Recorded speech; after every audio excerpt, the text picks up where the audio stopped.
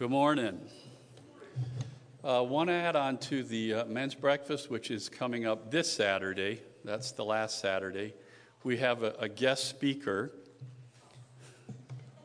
Stand up, Phil. Let's see our guest speaker.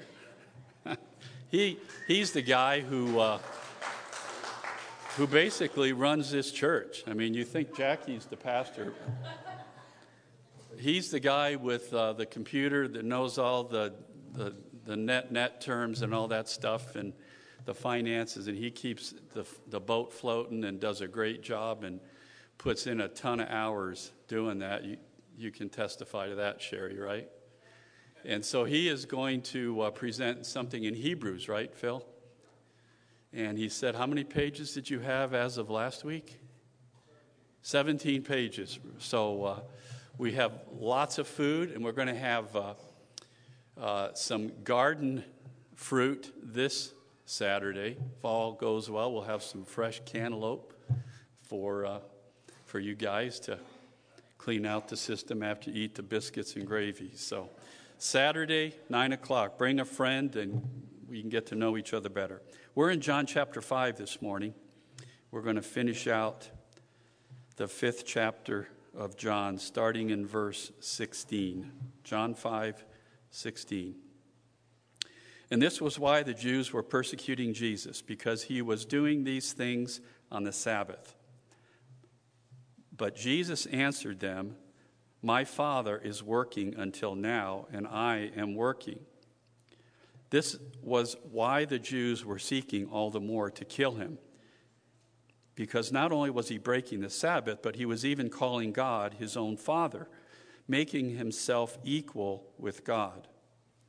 So Jesus said to them, from here on out, this is Jesus talking. This is the name that's above every name. Truly, truly, I say to you, the Son can do nothing of his own accord, but only what he sees the Father doing. For whatever the Father does, that the Son does likewise. For the Father loves the Son and shows him all that he himself is doing. And greater works than these will he show him, so that you may marvel. For as the Father raises the dead and gives them life, so also the Son gives life to whom he will.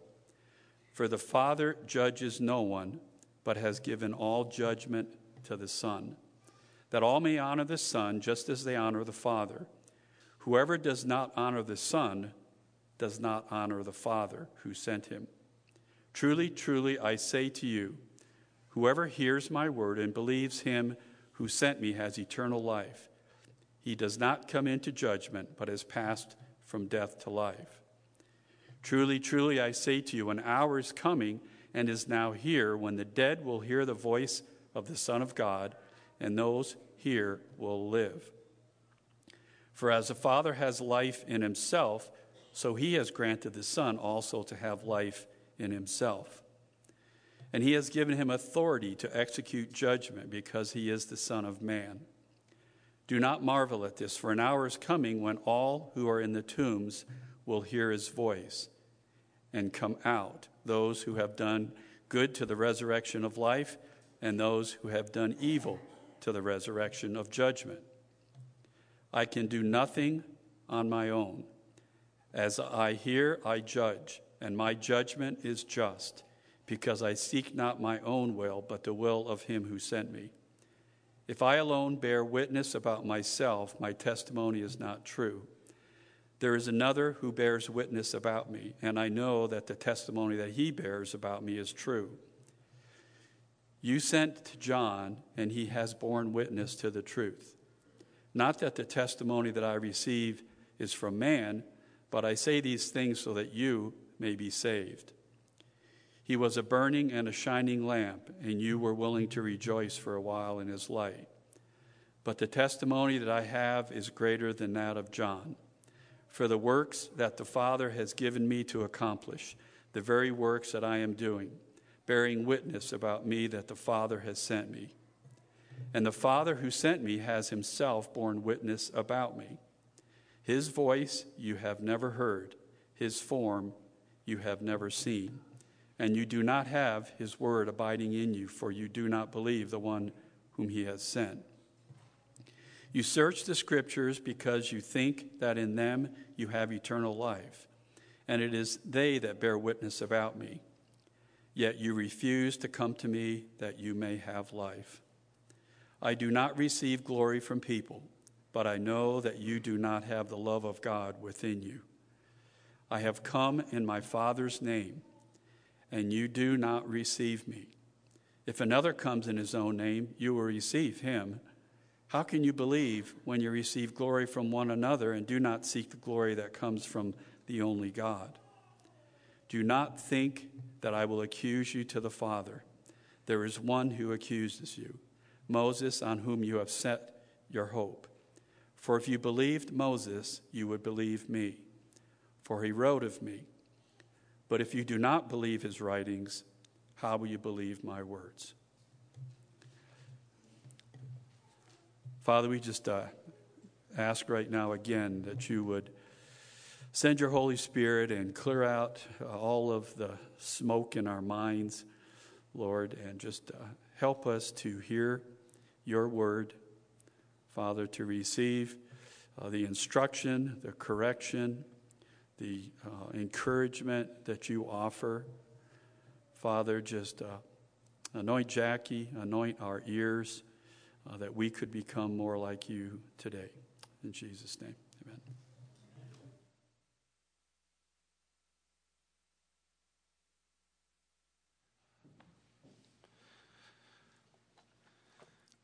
Well, as we gather this morning, we're going to be talking about the third discourse of 7 that the Gospel of John focuses on. And as we look at this discourse, we have to remind ourselves the purpose. Why did John share these things with us? He wrote at the end of the Gospel of John that you might believe that Jesus is the Christ, the Son of the living God, and by believing in him have life in his name. So the purpose of John writing, so that we might come to faith in Christ, so that we might know him. And so as we come to this third discourse, we don't want to remove it from the miracle that occurred last week. You remember the man who was at the pool? Jesus came to him and said, "Do you want to be made well?" You remember? And Jesus heals him on the Sabbath day. He picks up his bed, which was basically like picking up your towel, and he gets caught carrying it. And he comes to the Pharisees, and the Pharisees say, "Hey, why are you carrying that? You can't carry anything on the Sabbath day." And so the man said, "Well, the fellow who healed me, he told me to carry it." And they said, "Well, who told you who healed you?" And he said, I don't know. Scripture tells us later Jesus came to him at the temple. You remember? Later, Jesus came to him at the temple, and he said, "Now, be careful, lest another sin come upon you, and your condition be worse then than it was before." And then Jesus leaves, and Scripture tells us that man ran to the Pharisees. You remember? And I said, I'm a pessimist, so he's a giant tattletale. That's what I see. My wife, remember I told you I was going to go back and ask Kathy what she thought? Yeah, she, the eternal optimist, said, well, maybe he had good in him. You know, he was just trying to praise Jesus to the Pharisees. Yeah, I'm sorry. The pessimist can't get there. But I do love my wife's eternal optimism. So as we look at that, we come now to the section, and I don't want you to miss what Jesus says when he tells them why it is that he's doing what he is doing. Because he's going to talk about, there's a little foreshadowing here. About verse 19, we're going to start the discourse.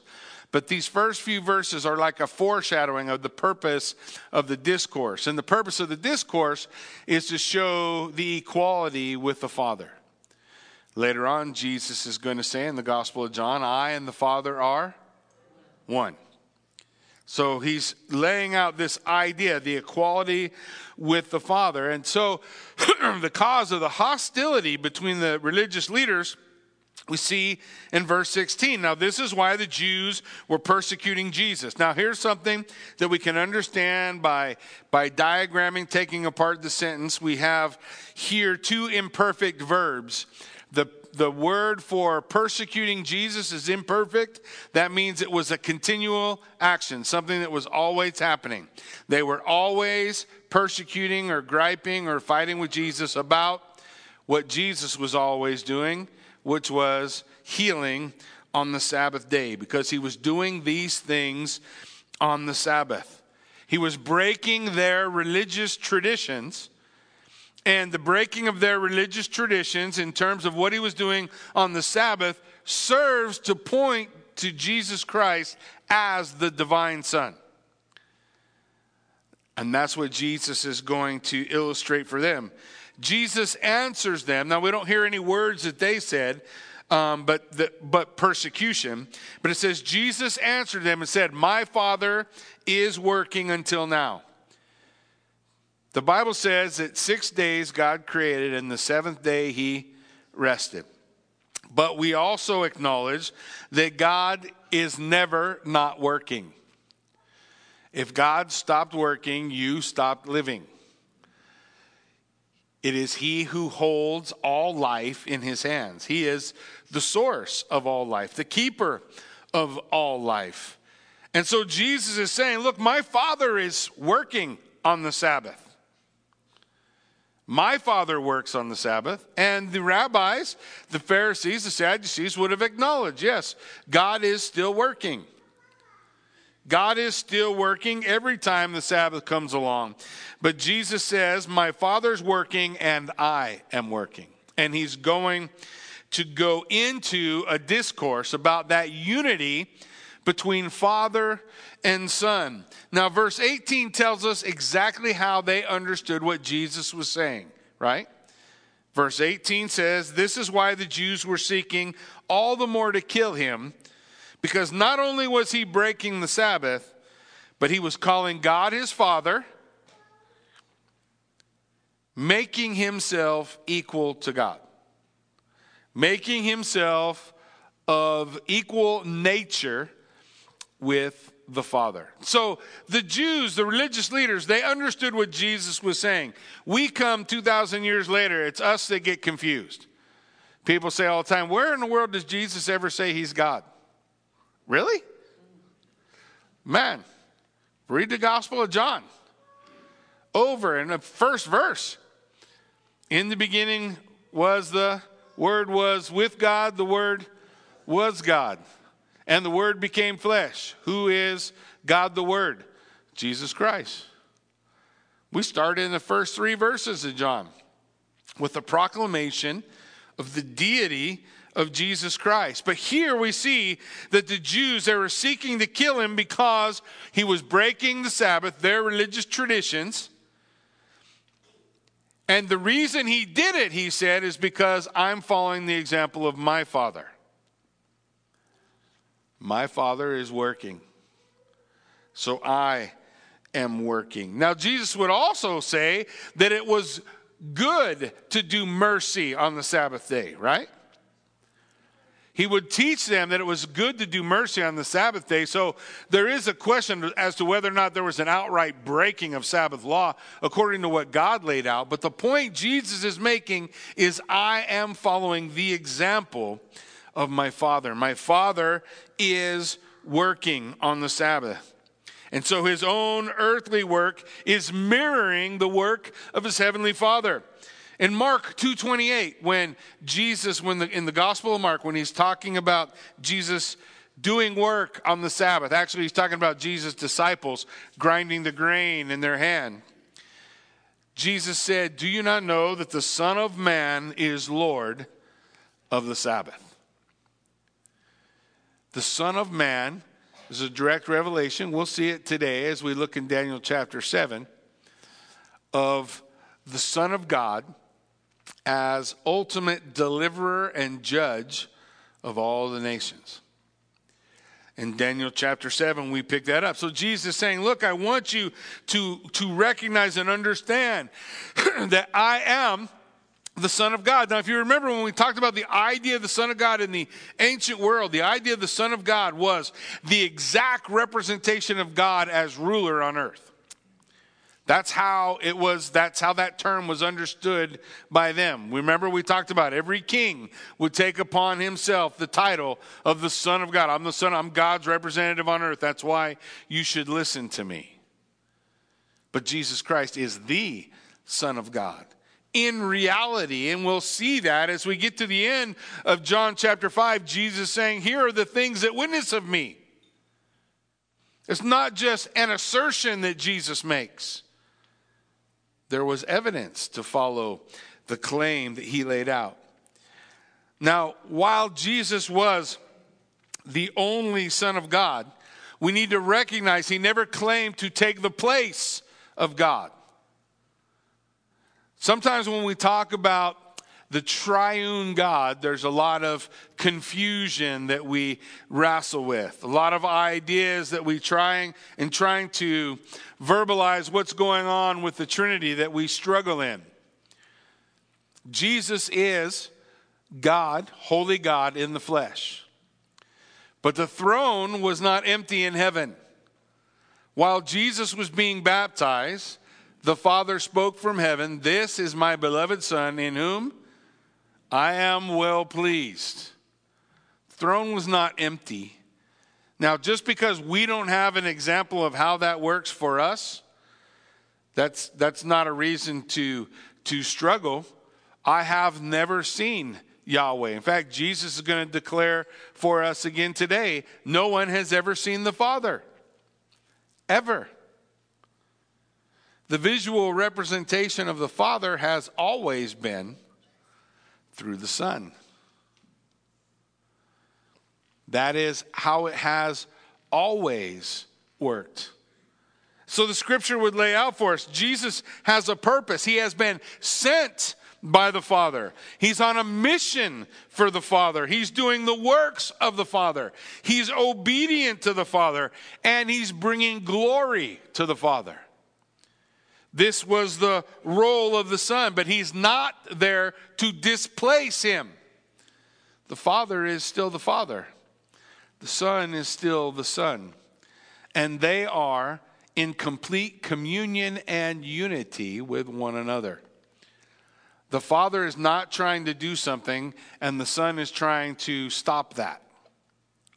That's not how God works. God works in complete union, in absolute communion. That's why Jesus is going to describe his relationship with the Father, hopefully so that we can begin to understand it. So as we look at the discourse that we're about to jump into, there's three things that are going to step out. And here's the deal, guys. There's a lot of stuff here. And I have not got 17 pages of notes. If I had 17 pages of notes, we'd be here for a month. But I got too many for one day, probably. So we'll see how we do. But I really want us to be able to grasp the point of Jesus' discourse to the Pharisees that he was the divine Son of God. This is important. It lays a lot of foundation for issues that we're going to see later on. It's divided into three parts. The first part is Jesus' relationship with the Father. The second part is Jesus' relationship as judge. And the third part is the witness that establishes the proof of what he's claiming. So the point is, he's not just making an assertion, he's going to back it up. All right, so as we look at this, these are the ways that we're going to break it down. So when he starts to talk about his relationship with the Father, he emphasizes his unity with the Father. And he uses parabolic language. He uses language by using something that we can recognize every day, and that is a relationship between a father and a son. Listen to what he says. Jesus said to them in verse 19, "Truly, truly, I say to you, the Son can do nothing of his own accord, but only what he sees the Father doing."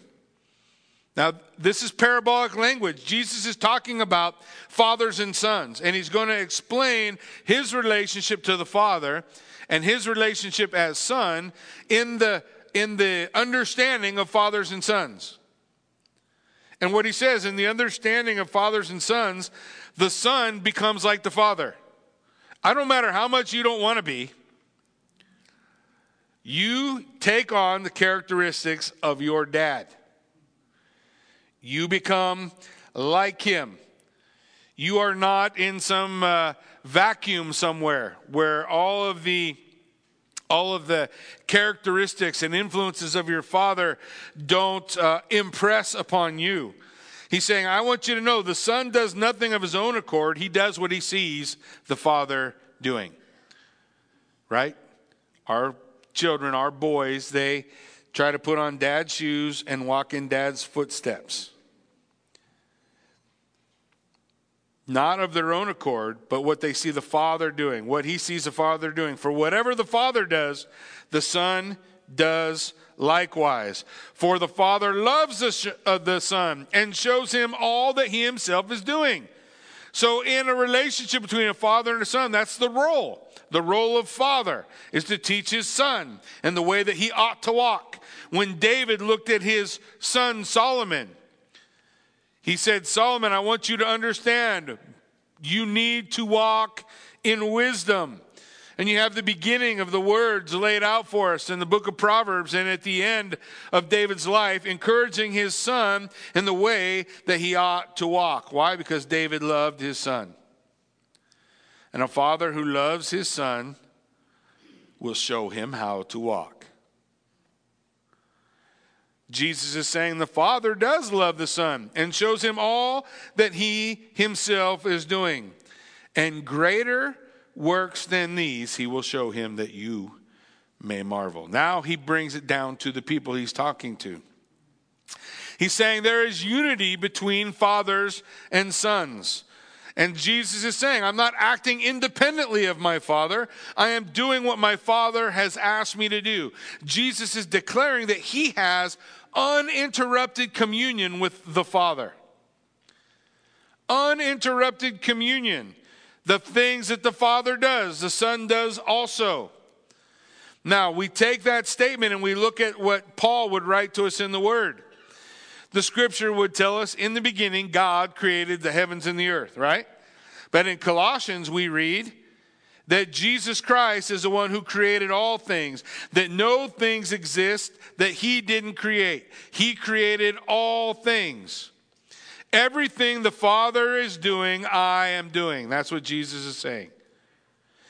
When we look at things like the resurrection of Christ, when we look at the resurrection of Christ, we're going to see that the Father says he raised Jesus from the dead.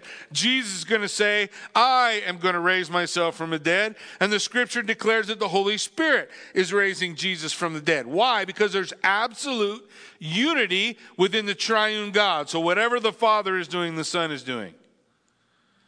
That's what Jesus is declaring. Galatians 1:1, Paul wrote, not from men nor through man, but through Jesus Christ and God the Father who raised him, Jesus, from the dead. In Romans 8, Paul writes, if the Spirit of him who raised Jesus from the dead dwells in you, he who raised Christ from the dead will also give life to your mortal bodies through his Spirit who dwells in you. The Holy Spirit raising Jesus from the dead. John 10:18, Jesus said, no one takes my life from me. I lay it down of my own accord. I have authority to lay it down, and I have authority to take it up again.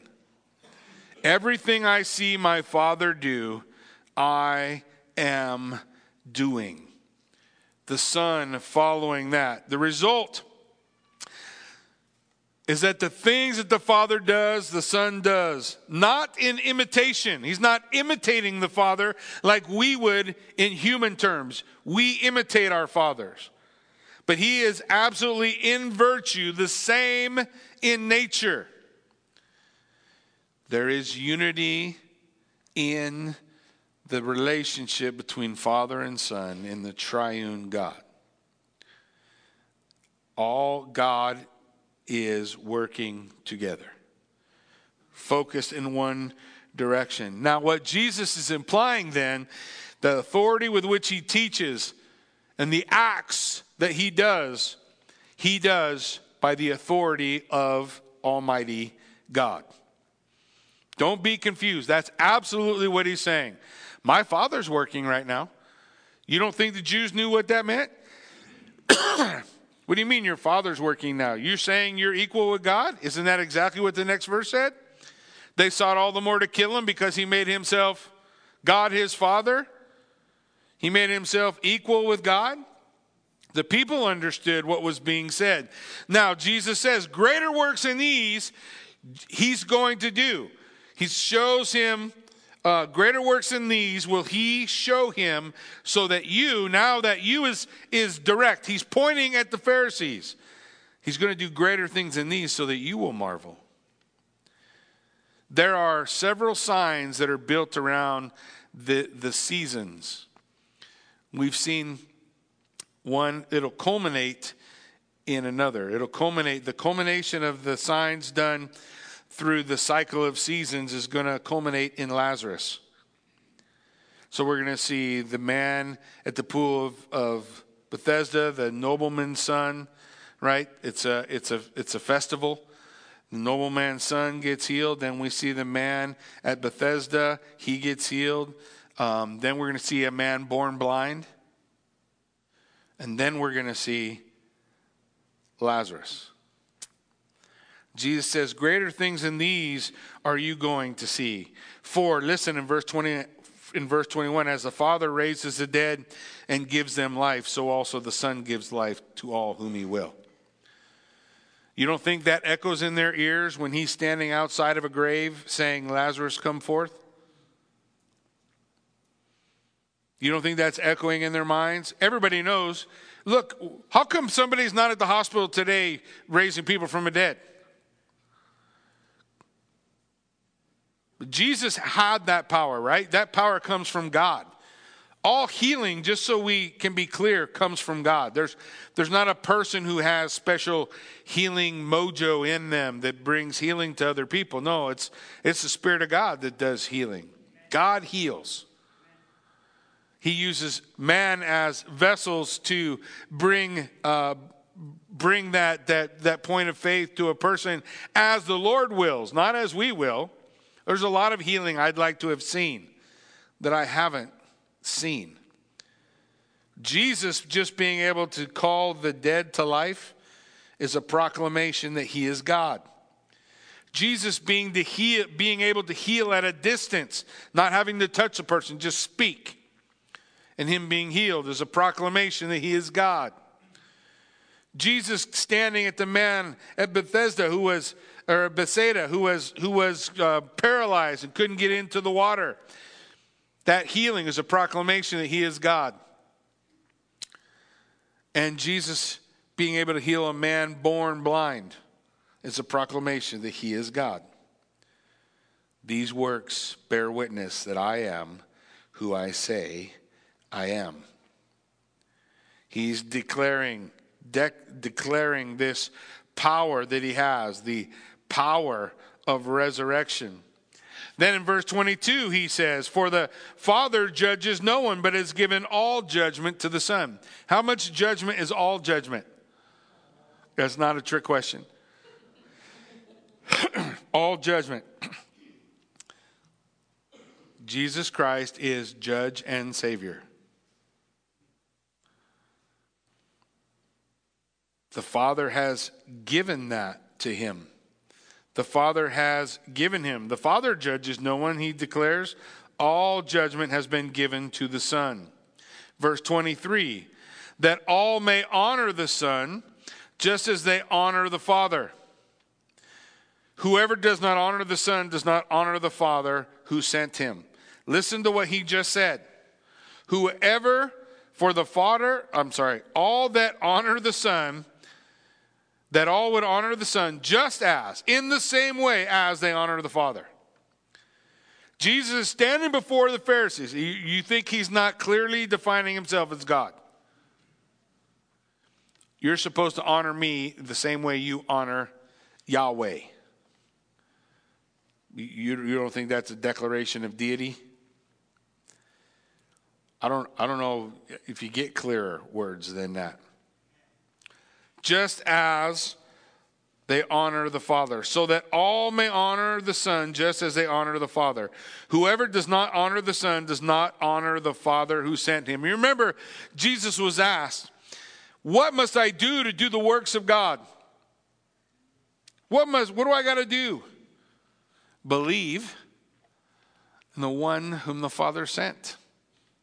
That's how you do the works of God. Faith in the one that the Father sent. If you do not honor the Son, you do not honor the Father. For the word honor, you can substitute value, to ascribe value to. That is exactly what worship is for. Worship is not entertainment. Worship is not an opportunity for us to tap our feet or whatever other ideas we may have of worship. Worship is so that we can ascribe value to Jesus, so that we can ascribe value to the Father. That's what it's for. That's the purpose. Why do we sing? That's why we sing. To sing his worth. Worthship. His value. To honor God. Why do we study the Word? We study the Word to study and proclaim his worthship. His value. His honor. This is why we gather. This is why we sing. This is why we study. That we might bring honor to the Son, just as we bring honor to the Father. So then, what's the effects of this relationship? Look at verse 24. Truly, truly, I say to you, whoever hears my word and believes him who sent me has eternal life. He does not come into judgment, but is passed from death to life. Jesus is declaring here what happens. What is the effect of the unity between Father and Son? The effect of the unity between Father and Son, the relationship that they have together, that effect enables Christ to declare this, the condition for eternal life. Whoever hears my word and believes in him who sent me has eternal life. He can say that because of the unity between the Father and the Son. Hear, O Israel, the Lord your God, he is one God. Hear, O Israel, the Lord your God, he is Echad. The word Echad is used, it's one, means one. It is one. But it is used of things that form a complex unity. A complex unity, like a cluster of grapes, is one cluster. In fact, that same scripture, that same word is used to describe another relationship. You remember what it is? For this reason, a man shall leave his father and mother and be joined to his wife, and the two shall become Echad, one. The two shall become one. Why does the devil hate marriage? Why do people always want to screw around with marriage? Because marriage is a depiction in humanity of the triune God. That's why. Why should anybody care what somebody else says marriage is? God defined it in the book of Genesis, which, by the way, was a long time before all the chaos we've had in the last several years.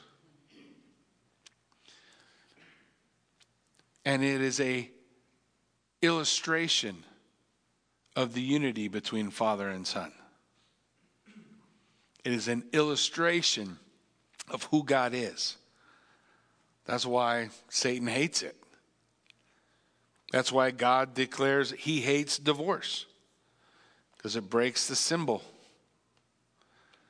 It breaks the illustration. Because the Father, the Son, and the Holy Spirit are never divorced. They have a perfect unity. And that's God's design within marriage. Perfect unity. Now, we are not perfect people, so we're going to struggle. But that's the point of the illustration. What I learn in my marriage, in the struggle of my marriage, is that I need him. Right? I need him. Which was the point that Jesus is bringing as he's declaring these things before the scribes and Pharisees. You need a Savior. You guys, like Nicodemus, think that all the things you've done are going to outweigh all the things you've messed up in the great judgment that you will stand before. But Jesus is declaring, you're going to stand before me. Do you know that when Jesus is crucified, and they're trying to get him to speak in his defense, he is going to say, you will see the Son of Man in glory, in the clouds. Reference again to Daniel 7, when the Son of Man judges the nations.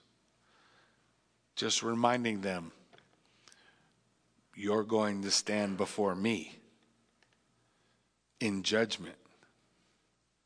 He makes the declaration for them. Whoever believes, hears my word, and believes me. What's the prerequisites of eternal life?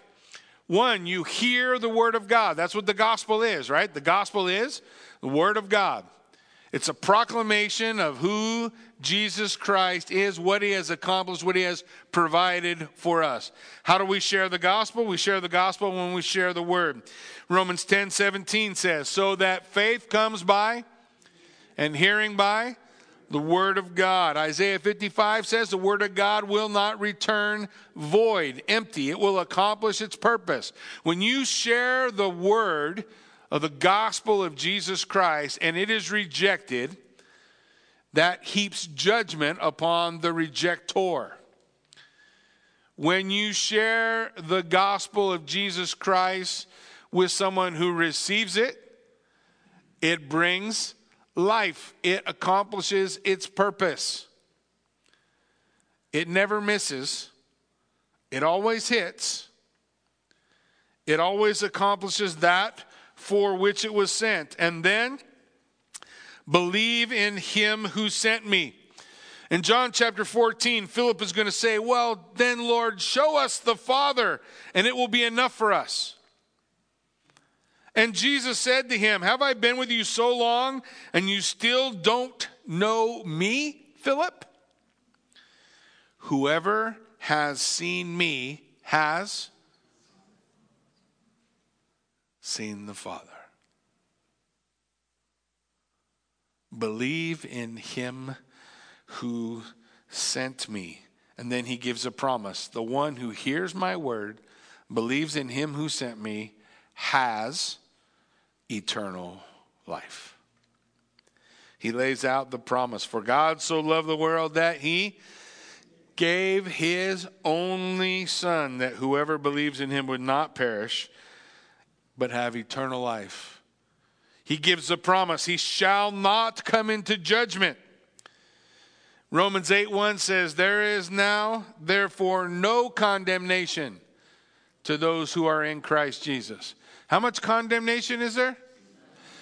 There is now, therefore, no condemnation. He has passed from death to life. Ephesians chapter 2, probably one of my favorite sections of Scripture. In Ephesians chapter 2, the first 5 verses, Paul describes how faith in Christ leads us from death to life. He says in Ephesians 2:1, you who were dead in trespasses and sin, in which you once walked, following the course of this world, the prince of the power of the air, the spirit which is now at work in the sons of disobedience, among whom we all once lived in the passion of our flesh, carrying out the desires of the body and of the mind, and were, you and I, by nature, children of wrath, under the condemnation of God, like the rest of mankind. But God, being rich in mercy because of the great love with which he loved us, even when we were dead in our trespasses, made us alive together with whom? Christ. By grace you have been saved. he made me alive. I was dead in my sin. He made me alive. For I have been crucified with Christ. It's no longer I who lives, but Christ who lives in me. If we have been crucified by Christ, then we also experience that resurrection, being raised to newness of life, that change that Christ accomplishes within us. The word declares, whoever hears my word and believes in him who sent me has eternal life. He does not come into judgment, but has passed from death to life. This is what we see in Jesus' relationship to the Father, in the unity between the Father and the Son, the fruits of that relationship. The next part that we see is the judgment that has been given to the Son. Now, we already saw earlier, right, that all judgment has been given to the Son by the Father. But listen to what Jesus says in verse 25. Truly, truly, I say to you, an hour is coming and is now here when the dead will hear the voice of the Son of God, and those who hear will live. Man, that's a pretty strong proclamation, no? It has often been shared by preachers throughout the ages that the only reason the dead did not rise at Lazarus' resurrection is because Jesus used his name. Lazarus, come forth. Because Genesis 1 tells us that all God has to do is speak, and it is so. Let there be, and light was. Whatever the Son speaks, the unity between Father and Son. There is an hour. It is near. The hour is coming. There is a future event of the resurrection, yes. And now is. They're going to experience some pictures of the resurrection themselves, aren't they? There's going to be a day Jesus is walking into the city at the same time a woman is walking out with carrying the casket of her only son.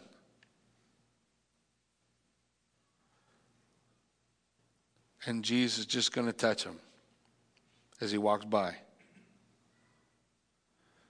He's just going to keep walking. And her son is going to get up.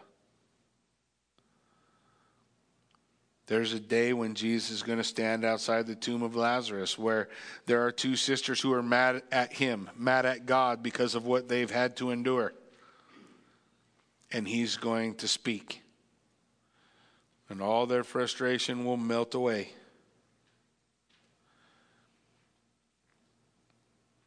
Jesus is going to give us multiple pictures of the resurrection. Ultimately, the greatest picture is going to be pointing at his own resurrection, no?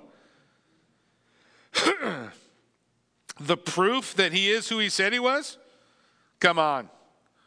There's magicians can do a lot of really cool things, right? Sometimes they look like they're floating. They throw cards and they stick on the other side of glass. I don't know how they do that stuff. I have a little mind. Just looks like magic to me. So far, none of them has said, take my life and in 3 days I will rise again, and done it. I think that goes beyond magic. I think that speaks of the divine Son, the one given the world, who could make a way for all who will follow. Come, follow me. I will give you life, the proclamation that Christ gives. Listen, verse 26, for as the Father has life in himself, so he has granted the Son also to have life in himself. God is life. I know people struggle with a lot of things in the Bible. Nowadays, there's a fairly intense struggle over homosexuality. Look, the shortest answer for why is it wrong is because God is life. And there is no life in that relationship. Bob doesn't have anything to do with anything else. God is life. He's opposed to death. That doesn't mean God won't judge. The Bible says the wages of sin is death. But did God tell you before? Let's say that you come to my house and I say, hey, don't put your hand in the oven, it's hot. And if you leave it there long enough, you'll get burnt.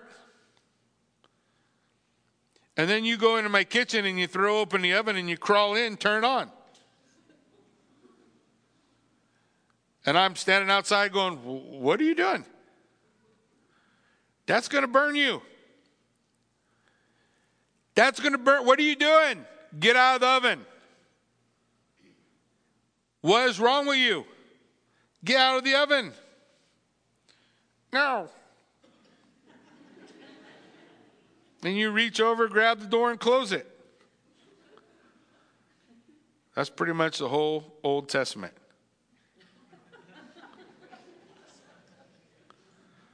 God telling the children of Israel, get out of the oven. That's going to kill you. Oh, no, it's not going to kill us. We're God's favorite. Get out of the oven. God is life.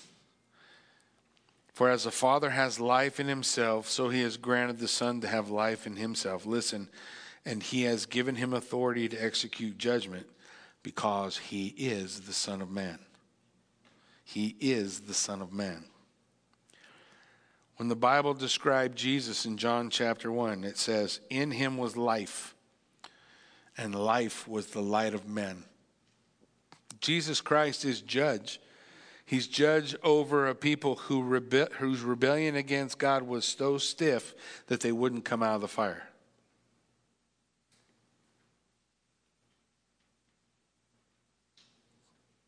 Now somebody's thinking, well, why don't God just make them come out of the fire? That ever worked for you?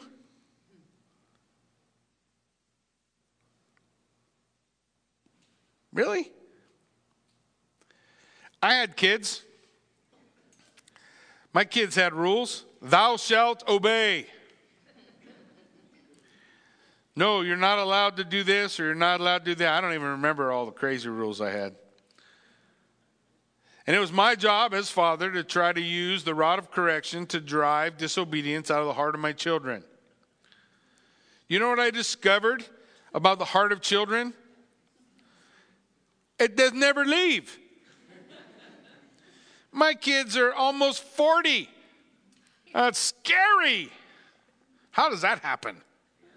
That means I'm officially old. Oh, Lord, have mercy. And they still want to get in the fire. But you know, when they were 5, I could pull them out. When they were 10, I could pull them out. When they were teenagers, I could pull them out. Then they moved out.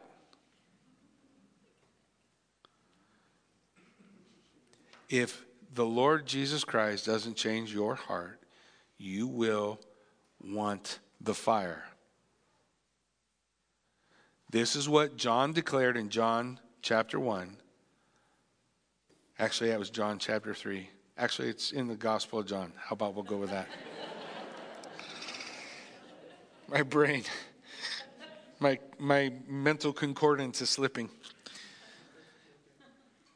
This is the condemnation of men, that light came. Light that shows you the way to life. But men love the darkness rather than the light. Why? Because their deeds are evil. That's our bend. That's why Jesus said, do not marvel, you must be born again. Ezekiel told the people, there will come a day when God will take your hard heart and give you a heart of flesh. Jeremiah said, the day will come when the Lord will write his laws upon your heart. That God will change people from the inside. That's what keeps us out of the fire. But don't you see, you got to take Jesus' hand and come out. You can shake your fist at God and curse God all you want while you're sitting in the oven. That's dumb.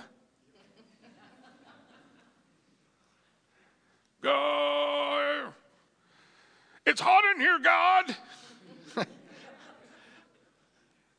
It kind of cracks me up. Take his hand. Jesus Christ is life. God is life, and he has given authority to execute judgment because he is the Son of Man. Last thing we'll share, and we're going to pray, and I'm not going to finish. Shocker. I know many of you are shocked. Don't worry, we're going to come back to this. A lot more we got to talk about the Son and judgment. But the idea I really want to ingrain in us, Jesus Christ is life. God the Father is life. The things that he condemns are things that don't bring life, that don't follow the things that the Father does. Like the Son said, right? I do what the Father does. He's my dad. I'm his son. Scripture says that by adoption we can call him Abba, Father. Then we want to then walk in his way, right? Walk in the path of life, not the path of death. Look, people can make a million arguments for all the things that they think are right or wrong in the world, but the bottom line is, I got to follow Jesus Christ. And he says, we walk the path of life. We warn men from the path of death. Turn, come out of the oven. Why would you perish? That's what God in his, this is an anthropomorphic statement, so don't carry it too far. In his sorrow, in his sadness over the nation of Israel, he would look at them and say, why should you perish? Repent and live. Just give me your hand. Come to me. Come to me, all you who labor and are heavy laden, and I will give you rest. Come to me.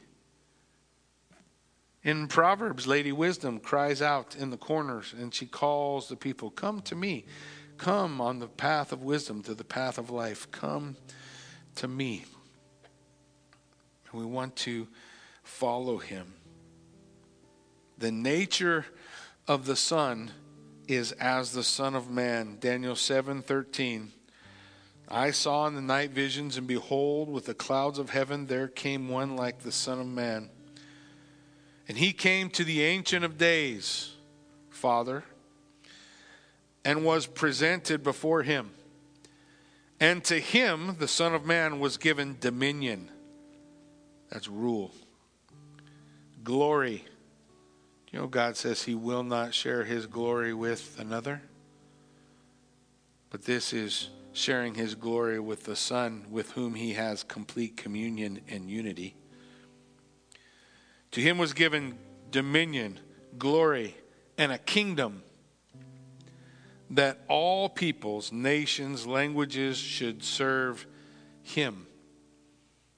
Almost sounds like I could go straight to Philippians, no? That at the name of Jesus, every knee will bow and every tongue will confess that Jesus Christ is Lord, to the glory of the Father. His dominion is an everlasting dominion which shall never pass away. And his kingdom, the one that shall not be destroyed. The Son of Man, Jesus Christ. He is Redeemer. He is Savior. And he is Judge. The one that man gives account to will be the one man has either rejected or received. Rebelled against his call. He still says, come on out of the fire. No, I want to do what I want to do, and I want to do it this way. God will forgive me. You sure? I don't know where that verse is. Come to me, and I'll give you life. Come to me, I'll give you rest, for sure. Jesus is calling, bidding us, come. The unity of Father and Son. Won't you stand with me? Let's pray. Father God, we give you thanks for the opportunities that we have to come stand in this place, study your word. Lord, I understand that the concepts are difficult to lay hold of, to comprehend. I understand, but when we look at what John gave us, he said, look, I'm going to write you. I'm going to give you stories. I want to tell you the things that Jesus said that really showed me he was the Christ, the Messiah, the Son of Man, the Son of God, the Redeemer, the Savior, and the Judge. And every man gets to choose how he relates to Christ. Every man gets to choose him as Redeemer and Savior or Judge. All judgment has been given to the Son from the Father, because the Son humbled himself, made himself of no reputation, taking on the form of a bondservant and coming in the likeness of men. So the Father has exalted the name of the Son above every name that shall be named, that at the name of Jesus every knee will bow and every tongue will confess that Jesus is Lord, to the glory of the Father. God, may we understand, comprehend with all the saints what is the width, the depth, the breadth of the love of God which is in Christ Jesus our Lord. May we come to understand who God is as we study his word, Lord, and may we then be filled with boldness to share. We give you praise. In Jesus' name we pray. Amen.